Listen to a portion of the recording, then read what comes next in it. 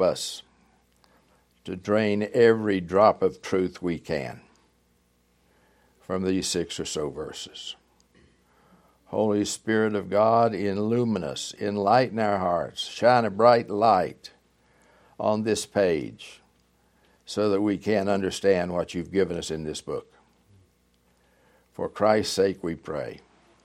Amen. Our scripture lesson this morning is in the 11th chapter of Genesis, verses 27 through 32. So let us stand for the reading of the Word of God. Genesis 11, let's start with verse 26 and go through 32. And Terah lived 70 years and became the father of Abram, Nahor, and Haran. Now these are the records of the generations of Terah. Terah became the father of Abram, Nahor, and Haran. And Haran became the father of Lot. And Haran died in the presence of his father Terah in the land of his birth, in Ur of the Chaldees. And Abram and Nahor took wives for themselves. The name of Abram's wife was Sarah. The name of Nahor's wife was Milcah, the daughter of Haran, the father of Milcah and Iscah. And Sarah was barren. She had no child. And Terah took Abram his son, and Lot the son of Haran, his grandson, and Sarah his daughter-in-law, his son Abram's wife, and they went out together from Ur of the Chaldees in order to enter the land of Canaan. And they went as far as Haran and settled there. And the days of Terah were 205 years, and Terah died in Haran. You may be seated. Did you get a lot out of that passage? We are now with these verses at the central part of the book of Genesis. You know, Genesis is divided into sections called Toledoths, and that word means a record of the outcome of some and such a person's life.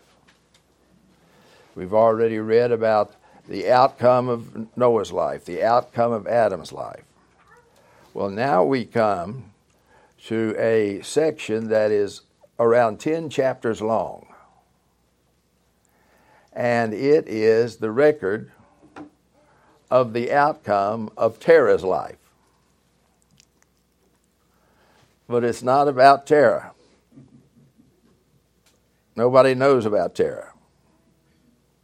In this little passage, it says Terah gave birth to some people, and they moved to such and such a place. And that's it. You never hear from him anymore.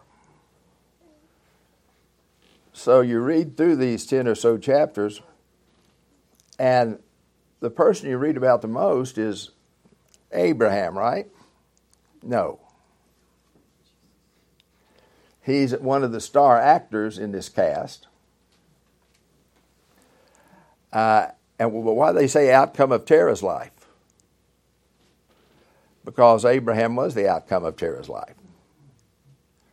Abraham was the greatest gift that Terah and his wife gave to the world.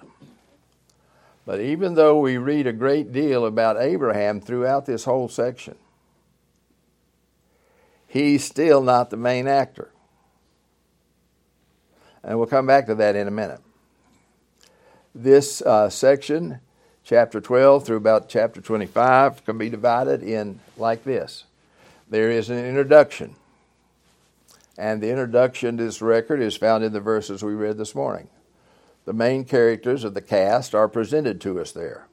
Abraham, his wife Sarah, and we're told certain things that'll come back in the future. Abraham and his wife Sarah, who was barren, key fact. And then his brother Nahor, and Haran. Nahor was the father of Lot, Abraham's nephew. He's going to play a key role. And then there is Haran, and Nahor, who is the father of Rebekah, who married Abraham's grandson. So, all the main characters are introduced here in these few verses, but the main character is not introduced. And the main character of this Toledoth of Terah is none other than Jesus. I don't say that in any kind of metaphorical way. I don't mean to say that in any kind of ultra-spiritual way. The main character was Jesus. I want you to look with me at John chapter 8. John chapter 8. We studied this book a few months ago. But let's see what Jesus and the Pharisees are talking about. He said in chapter 8, chapter 8, we'll start with verse 54. Jesus answered, "If I glorify myself, my glory is nothing. It is my Father who glorifies me, of whom you say he is our God. And you have not come to know him." He's talking to the religious leaders. "You have not come to know him, but I know him. And if I say that I do not know him, I shall be a liar like you. But I do know him and keep his word. Your father Abraham rejoiced to see my day,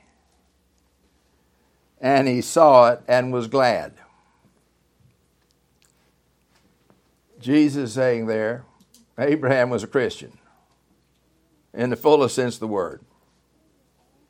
And though he lived thousands of years before the New Testament was written and the life of Jesus on earth, he knew my day. He saw me by faith.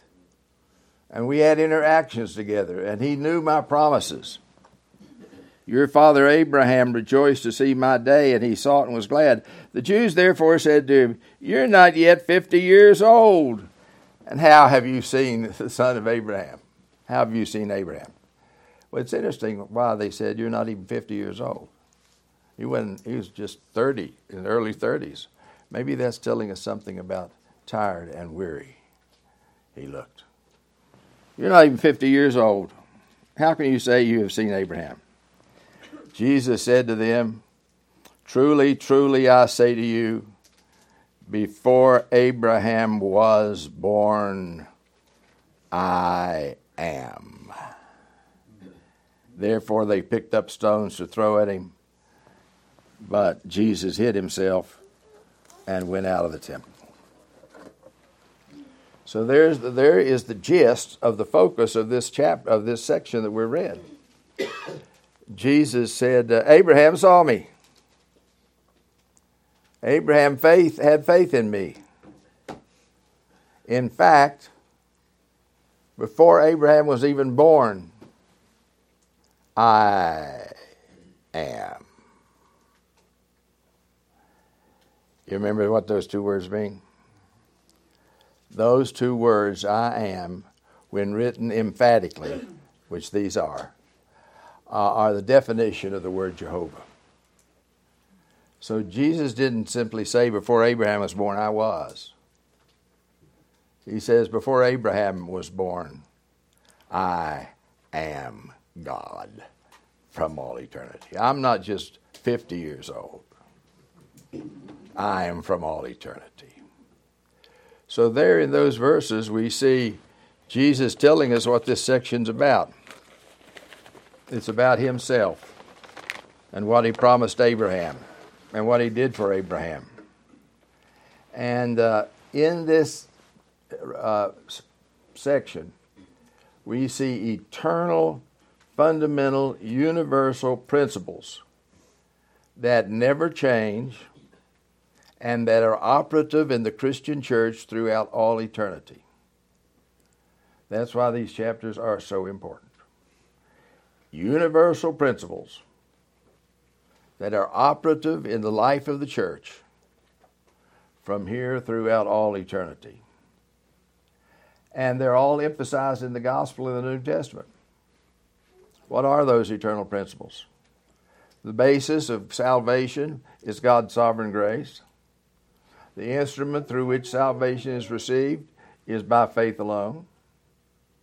And the purpose of God's promises to us is that we might obey Him and live faithfully for Him. What's interesting about this Toledoth, it's comprised, as I said, of an introduction. Then in chapter 12 through 14, we see some tests of Abraham's faith concerning a promise God gave him about the land. In chapter 15 through chapter 21, we see God testing Abraham's faith concerning a promise that He made to him about a seed that would come forth for him. And then in chapter 22 through chapter 25, we see Abraham's faith being tested with reference to another promise that God gave him about a rich and glorious future that he and his descendants should have. So you could name this whole 10 chapters tests of life, tests of faith. Over and over and over again, God puts Abraham through it. Serious tests that I would never want to have to face ever in my life. Some of them he failed. Some of the tests he passed. But why does God test people severely? I mean, some of these are extremely severe. Here God said to Abraham and Sarah, I'm going to give you a son, and he's going to be the great-great-great-granddaddy of Jesus, Isaac. Then God turns right around to Abraham and says, I want you to go sacrifice your son up on a mountain. You talk about severity, that's a severe test of faith. So what is the purpose of all these tests?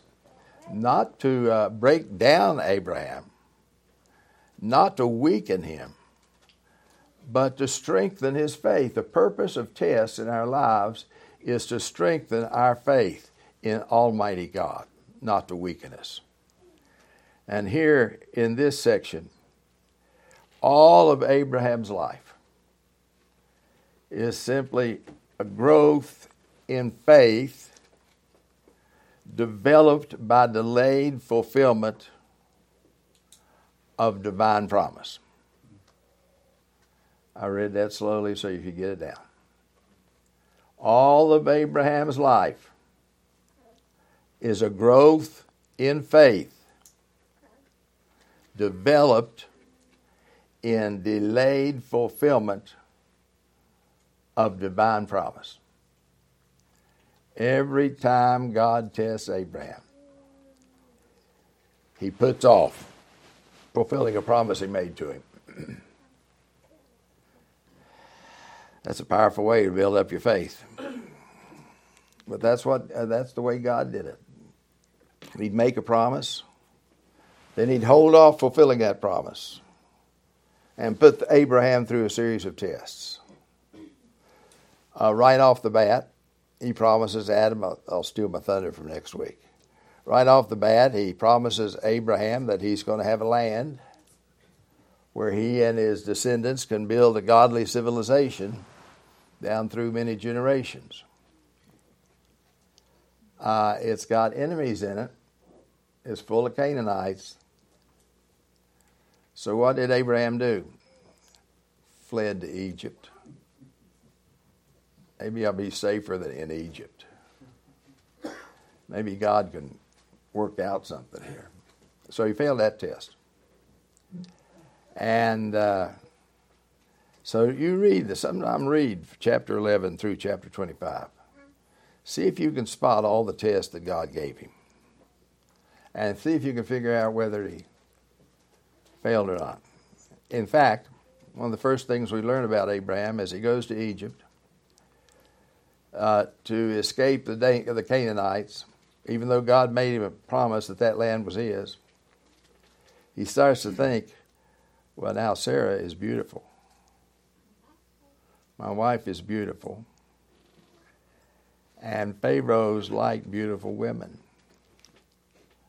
And Pharaohs get whatever they want. So he came up with the plan. He said, they'll want you. Pharaoh will want you. And he'll kill me so he can have you. So I'm going to tell Pharaoh, I'm your brother. You're my sister. And you're not my wife. And that rascal tried to save his own hide by putting his wife's purity at risk. Big F on that test. Now, what's the purpose of all these tests? This is one of the most important things I can tell you. The purpose of these tests is to teach us who believe in Christ to focus on the giver, not the gift. God promised a lot of things to Abraham, but he wanted Abraham not only to be thankful for the gifts, but to have his eyes focused on the giver more than the gifts. To focus on the one that made the promise rather than the promises. Because if you love God because of his gifts, because of what you can get out of him, you're in a terribly weak position. If the only reason that you believe in God is to keep from going to hell when you die, you will go to hell when you die. Because God wants us to love him, not just because of what he can give us, but because of who he is. If you were to ask Abraham at the conclusion of all these tests, why do you love God, Abraham? Because he's God. Whatever else I get is second. I love him because I love who he is. And that's one of the most important lessons that we can learn from this Toledoth. Be thankful for the gifts. Focus more on the giver. Don't just love God because of what you can get out of him. Well, God makes me feel better and he heals me, so I think I'm going to love him. Love him for what you get out of him. Well, I'm going to love God so I won't go to hell when I die. Love him so you can get something out of him. So these are hard trials and hard lessons that Abraham had to learn. Jesus brought this up, by the way. We talked about this, but when we studied John, Jesus talked about this very principle. Turn to John chapter 2. John chapter 2. To me, this is one of the most solemn passages in all the Bible. And it says in verse 23, 24, and 25, John 2. Now when he, that is Jesus, was in Jerusalem at the Passover during the feast, many, M-A-N-Y, many believed in his name, beholding his signs which he was doing. Now, today's television evangelists would go crazy. I mean, there would be thousands, they had thousands of people following them around, performing miracles in their presence. I mean, you'd think I am as successful a television evangelist as anybody wants. So Jesus was preaching, and he was performing signs, which is John's word for miracle. He was performing miracles. healing the sick, raising the dead, walking on water, all these various things. And the Jews said, this is the man we want. After all, we want to attack Rome. We want to bring down the Roman Empire. So if we could get Jesus to be our commander, we wouldn't have to worry about getting wounded. He'd heal us. We wouldn't have to worry about being killed. He'd raise us from the dead. We wouldn't have to worry about food. He'd miraculously give us bread and fish. We could surprise the enemy by coming up on his blind side. Instead of building a bridge, we can just walk across the water. This is the man we want. So these many people, not just a few, not a handful, but many people believed in his name. You know another verse where that is found? As many as received him, to them he gave the right to be called the children of God, even to those that believe in his name. Many believed in his name. Verse 24. But Jesus, on his part, was not entrusting himself to them, for he knew all men. And because he did not need anyone to bear witness concerning man, for he himself knew what was in man. Jesus said, they were believing in me. I was not believing in them. They were believing in my name. I did not accept them. Why? Well, why were they believing? Verse 23. Now when he was in Jerusalem at the Passover, during the feast, many believed in his name, beholding his signs, which he was doing, watching what Jesus was doing. Boy, what can we get out of him? And so Jesus said in so many words, forget it. You believe in my name, I am not going to entrust myself to you.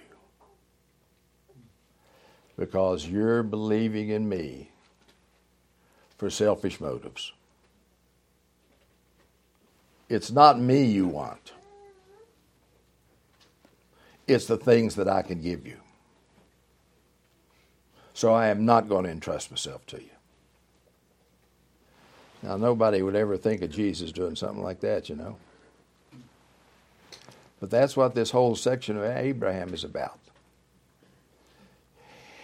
You love God and believe in him, believe in his name because of what he can do for you. And that's not true faith at all.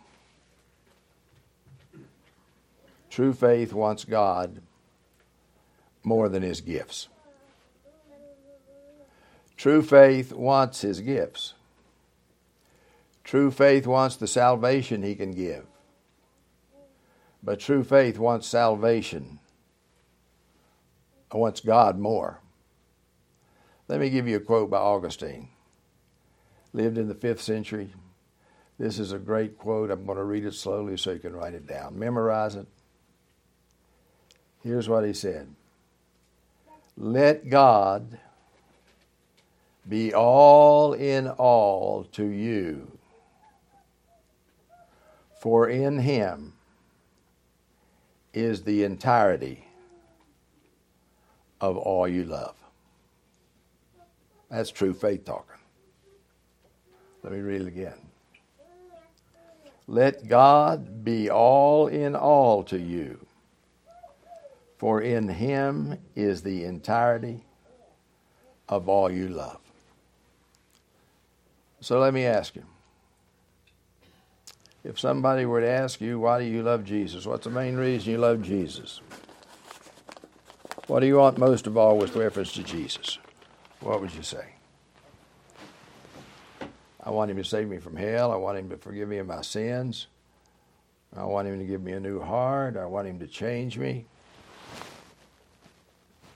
What Jesus is saying to you, I want you to want me more than anything I can give you. That's the heart of true faith.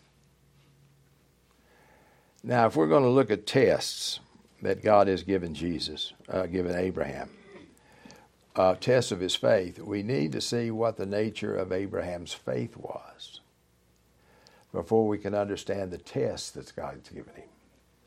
And there is a whole chapter in the Bible that describes the character of Abraham's faith. And it's in the New Testament. I always thought that was humorous. God has a sense of humor. A lot of Christians today say, well, we're not under the Old Testament. We're under the New Testament. So the Old Testament's not for us. And then God chooses as the model of faith a man out of the Old Testament. You want to know what it believes in me? Look at Abraham. So turn to the 4th chapter of Romans, and let's see what Abraham's faith looked like. Let me read these verses and then break them down. Chapter 4, verses 1, 2, and 3. What then shall we say that Abraham, our forefather, according to the flesh, has found? For if Abraham was justified by works, he has something to boast about, but not before God. For what does the Scripture say? And Abraham believed God, and it was reckoned to him as righteousness. Now to the one who works, his wage is not reckoned as a favor, but what is due. But to the one who does not work, but believes in him who justifies the ungodly, his faith is reckoned as righteousness. So what's the nature of Abraham's faith? He trusted in Christ alone and not in anything he did or merited. Abraham believed in the law of God. He believed God was the lawgiver. There's a great verse we'll look at in Genesis where it says that Abraham obeyed the statutes and the laws and the commandments of Almighty God. But Abraham didn't think he was any value. He didn't think he was in any worth. He believed in God because he loved God and not because he wanted to earn this thing. Because if he just earned salvation and worked hard to merit salvation, salvation would not be a gift, it would be a wage. For the wages of sin is death, and the wages of faith is salvation. There wouldn't be any salvation. Faith earns nothing. Faith merits nothing. Abraham, as great as he was, had nothing to boast about. He risked his wife's life to save his own hide. Is that a righteous act? Abraham was a sinner. And he trusted in Christ alone for salvation. Keep your finger there in Romans 4 and turn to Galatians 3. Galatians chapter 3. And let's start with verse 6. Even so, Abraham believed God, and it was reckoned to him as righteousness. Therefore, be sure it is those who are of faith who are the sons of Abraham. And the Scripture, foreseeing that God would justify the Gentiles by faith, preached the gospel beforehand to Abraham, saying, all the nations shall be blessed in you. So then, those who are of faith in Christ are blessed with Abraham the believer. So when people say in the Old Testament they were saved by works, the New Testament they were saved by faith, has never read the 3rd chapter of Galatians. Abraham was saved exactly the same way we are. He rested in Jesus Christ alone without the works of the law, and God credited that to him as in forgiveness and in adoption into God's family. That's what justification is. In justification, God declares a person righteous and forgiven and adopted into God's family the moment that person trusts in Christ alone for salvation, and not 1 second before. Now, be careful. There's a whole new theological movement for the past 3 or 4 years that talks about faith as the basis of salvation. Faith in Christ alone is the basis of salvation. True or false? It couldn't be any more false. Faith is the basis of nothing. Faith is simply the open, outstretched, crippled, empty hand that receives whatever God puts in it. We're saved through faith as an instrument.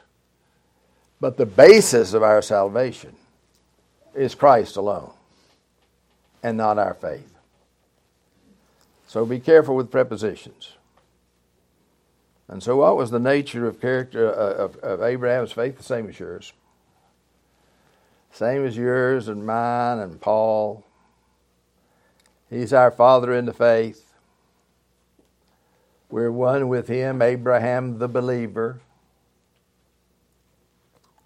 who believed God and it was reckoned to him as righteousness. So the first thing to understand about Abraham's faith, we're talking about a faith that's just like yours. His faith was no different than your faith, if your faith is real. And if your faith is not like Abraham's faith, you're lost. You're still in your sins. The only faith that saves is a faith like Abraham's. And Abraham's faith could not boast in a thing. There's nothing he could take pride in to make points with the living God. He realized he was nothing but a sinner, and God reached down in sovereign grace and saved him. And he didn't even grab hold of God's hand. God grabbed hold of his hand and saved him. Now, what else does this text say about his faith? Look down at verse 13. Romans 4:13. Let's read a few verses through 21. For the promise to Abraham, or to his seed, that he would be heir of the world, boy, is that full of truth, was not through the law, but through the righteousness of faith. For if those who are of the law are heirs, faith is made void, and the promise is fulfilled. For the law brings about wrath, but where there is no law, neither is there violation. For this reason it is by faith, that it might be in accordance with grace, in order that the promise may be certain to all the seed, not only to those who are of the law, that is, the Jews, but also to those who are of the faith of Abraham, who is the father of us all. As it is written, a father of many nations have I made you, in the sight of him whom he believed, even God, who gives life to the dead, and calls into being that which does not exist. In hope against hope he believed, in order that he might become a father of many nations, according to that which had been spoken, so shall your seed be. And without becoming weak in faith, he contemplated his own body, now as good as dead, since he was about 100 years old, and the deadness of Sarah's womb. Yet with respect to the promise of God, he did not waver in unbelief, but grew strong in faith, giving glory to God, and being fully assured that what he had promised he was able to perform. What a description. Only saving faith can do things like that. Notice that Abraham's faith focused on three perfections in God. Now, he loved all the perfections in God, but there were particularly three perfections in God that his faith focused on. Get this. This is what true faith does. If you look up there in verse 13 through 17, up around there somewhere, it says that faith, verse 16, for this reason it is by faith that it might be in accordance with grace, in order that the promise may be certain to all the descendants, not only to those who are of the law, but to those who are of the faith of Abraham, who is the father of us all. Verse 18, in hope against hope he believed, in order that he might become father of many nations, according to that which had been spoken, so shall your descendants be. Or particularly verse 17, as it is written, the father of many nations have I made you, in the sight of him whom he believed, even God, who gives life to the dead and calls into being that which does not exist. Three perfections in God. Write these down. May your faith focus on them, all the perfections of God. Love, grace, all of them you love. But these three, Abraham was enamored with. And he kept focusing on them. Omnipotence, faithfulness, and sovereignty. He said, God made a promise to me, and I know he's going to keep that promise no matter what I'm like, no matter what I do, no matter what the future holds. God's going to be faithful. My standing with him does not depend upon how perfect my faithfulness is to him, but on his perfect faithfulness to his promise. So Abraham, throughout this chapter, it keeps going back to the promises of the Old Testament. He said, when God made those promises to me, he was preaching the gospel to me. See it? Up there in verse 13. For the promise to Abraham or to his seed that he would be heir of the world was not through the law, but through the righteousness of faith. So Abraham saw these covenant promises as the gospel.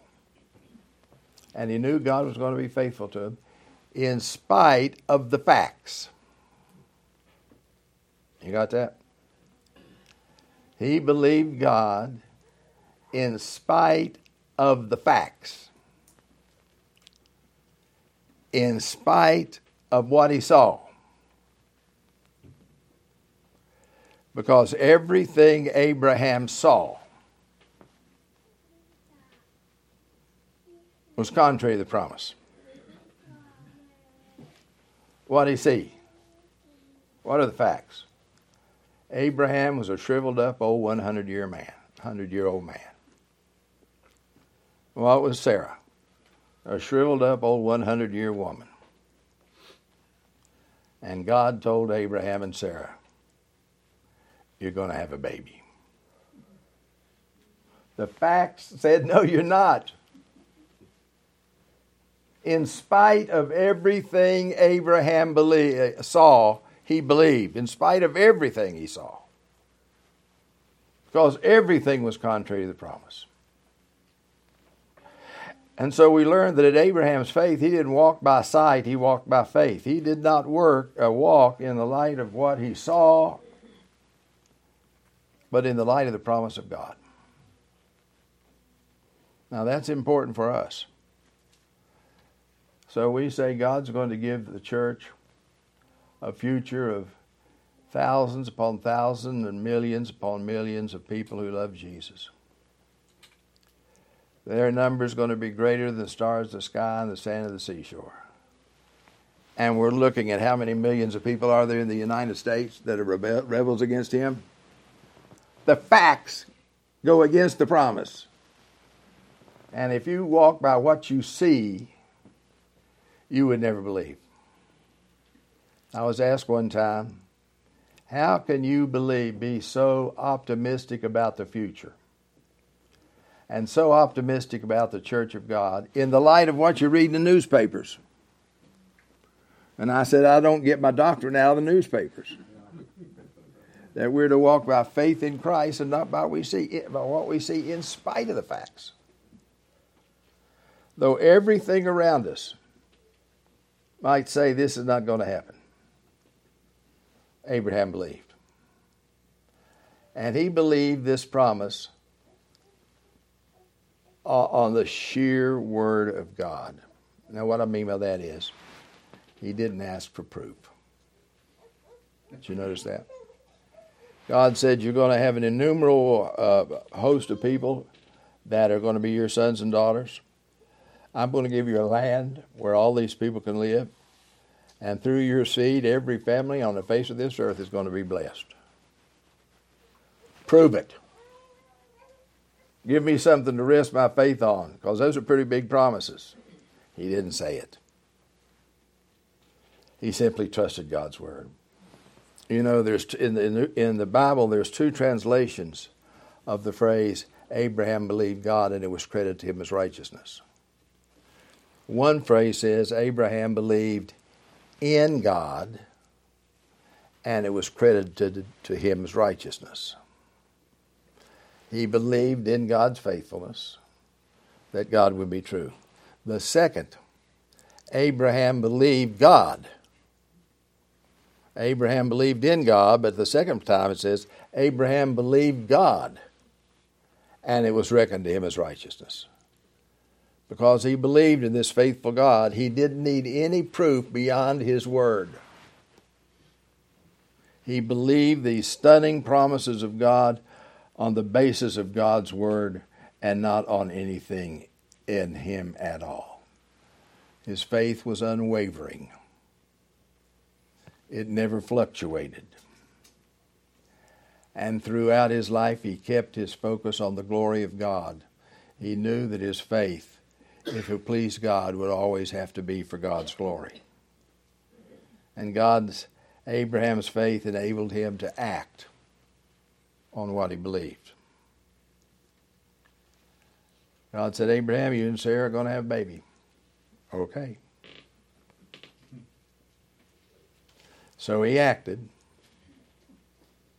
by faith. And he found out that faith without works is dead. He found out that the law of God does not add to our salvation. It doesn't, we don't depend upon the law to save us, but we do depend upon God's revealed word to guide our faith in acting the way God would have us act. So everything we've ever learned about faith is here. Abraham focused on God's faithfulness. He focused on God's omnipotence. How did he say it?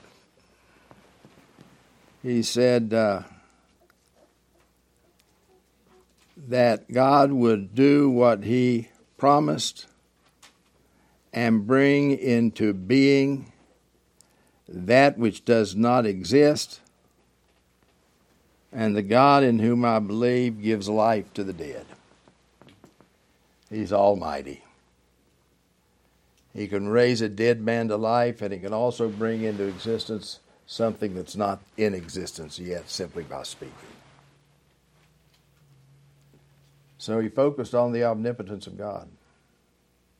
The God in whom I believe can do anything and will do whatever he pleases. And he's sovereign. He brings into existence whatever he brings into existence without asking anybody's approval.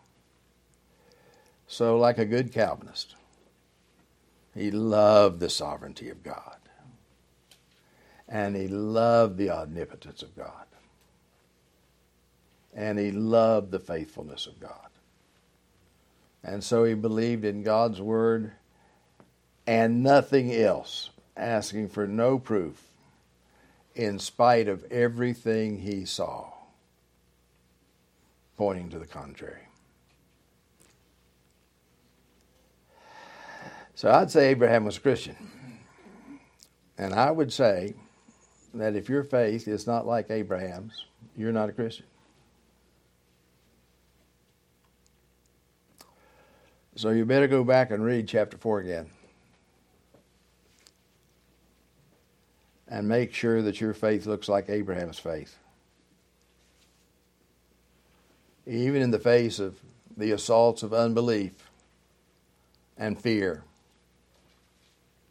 Abraham still believed. He wasn't perfect, but he still believed. And he was certain about what God promised. Because he was certain about God, he had absolutely utmost persuasion that what God promised him is true. And that's what you and I as Christians need to hold on to in this wicked culture. He who has the Son has life. You doubt that? Do you dare apply that to yourself? Well, I hope it's true of me. I hope I have life, but that's a big thing to hope for. Or do you do like the Bible says and like Abraham was, certain? He who has the Son has life. Do you have the Son by faith? Or then you have eternal life. And nobody can snatch you out of Christ's hand. It's as clear and as simple as that. That faith brings with it certainty that God's promise is true. So I'm looking forward to studying Abraham. We're going to learn a great deal about him. We're going to learn a great deal about ourselves through his failures and through his obedience. So make sure your faith is like Abraham's faith. And if it is, you're a child of Abraham. Why is that a big deal? Because all of the promises of the Old Testament are made to the children of Abraham. Not the Jews, but to the children of Abraham, whether they're Jews or Gentiles. Go back to Galatians 3 with me, one last verse. Galatians chapter 3. It used to be when I was very, very, very, very young that I'd read the Old Testament and I thought that the promises of the Old Testament were made for Jews. And I thought, oh, if I only had one drop of Abraham's blood in me, I would be so happy. But then I read the curses made to the children of Abraham. And I said, God, I'm thankful I don't have one drop of blood of Abraham in me. But the point is, it doesn't have to do with blood. Let's go to Galatians chapter 3 and verse 28. There is neither Jew nor Greek. There is neither slave nor free man. There is neither male nor female. For you are all one in Christ Jesus. Now here's the verse. And if you belong to Christ, regardless of ethnic origin, whether you're Jew or Gentile, and if you belong to Christ, regardless of ethnic origin, then you are Abraham's seed, Abraham's offspring, Abraham's children, and heirs according to the promise. So who gets in on all the great promises of the Old Testament? Only the seed of Abraham. And the seed of Abraham, who is an heir of all these rich promises, is comprised of those who belong to Jesus by faith, regardless of ethnic origin. But you know what thrills the seed of Abraham more than that statement? More than saying we're heirs of all the promises of God? It's the statement beforehand that says we're all one in Christ Jesus. Because we'd rather have Jesus than anything else God offers. I'd rather have Jesus than silver or gold. I'd rather have him than riches untold. I'd rather be led by his nail-pierced hands than to be the king of a vast domain and live in sin's dread sway. I'd rather have Jesus than anything this world affords today. That's what true faith says. Let's pray. Lord, we do thank you for telling us about Abraham and his life and his faith, and we pray that we will learn a great deal about ourselves and about you from studying this great section. So, Lord, help us to be honest with ourselves.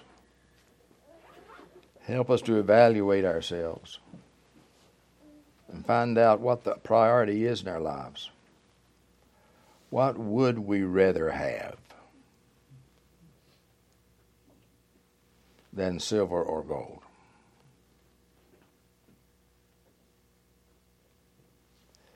For Christ's sake we pray. Amen. Let us stand and confess our faith in the living God as we recite the Apostles' Creed together. I believe in God the Father Almighty, maker of heaven and earth, and in Jesus Christ, his only Son, our Lord, who was conceived by the Holy Ghost, born of the Virgin Mary, suffered under Pontius Pilate, was crucified, dead, and buried. He descended into hell. The third day he rose again from the dead. He ascended into heaven, and sitteth on the right hand of God the Father Almighty. From thence he shall come to judge the quick and the dead. I believe in the Holy Ghost, the Holy Catholic Church, the communion of saints, the forgiveness of sins, the resurrection of the body, and the life everlasting. Amen. You may be seated.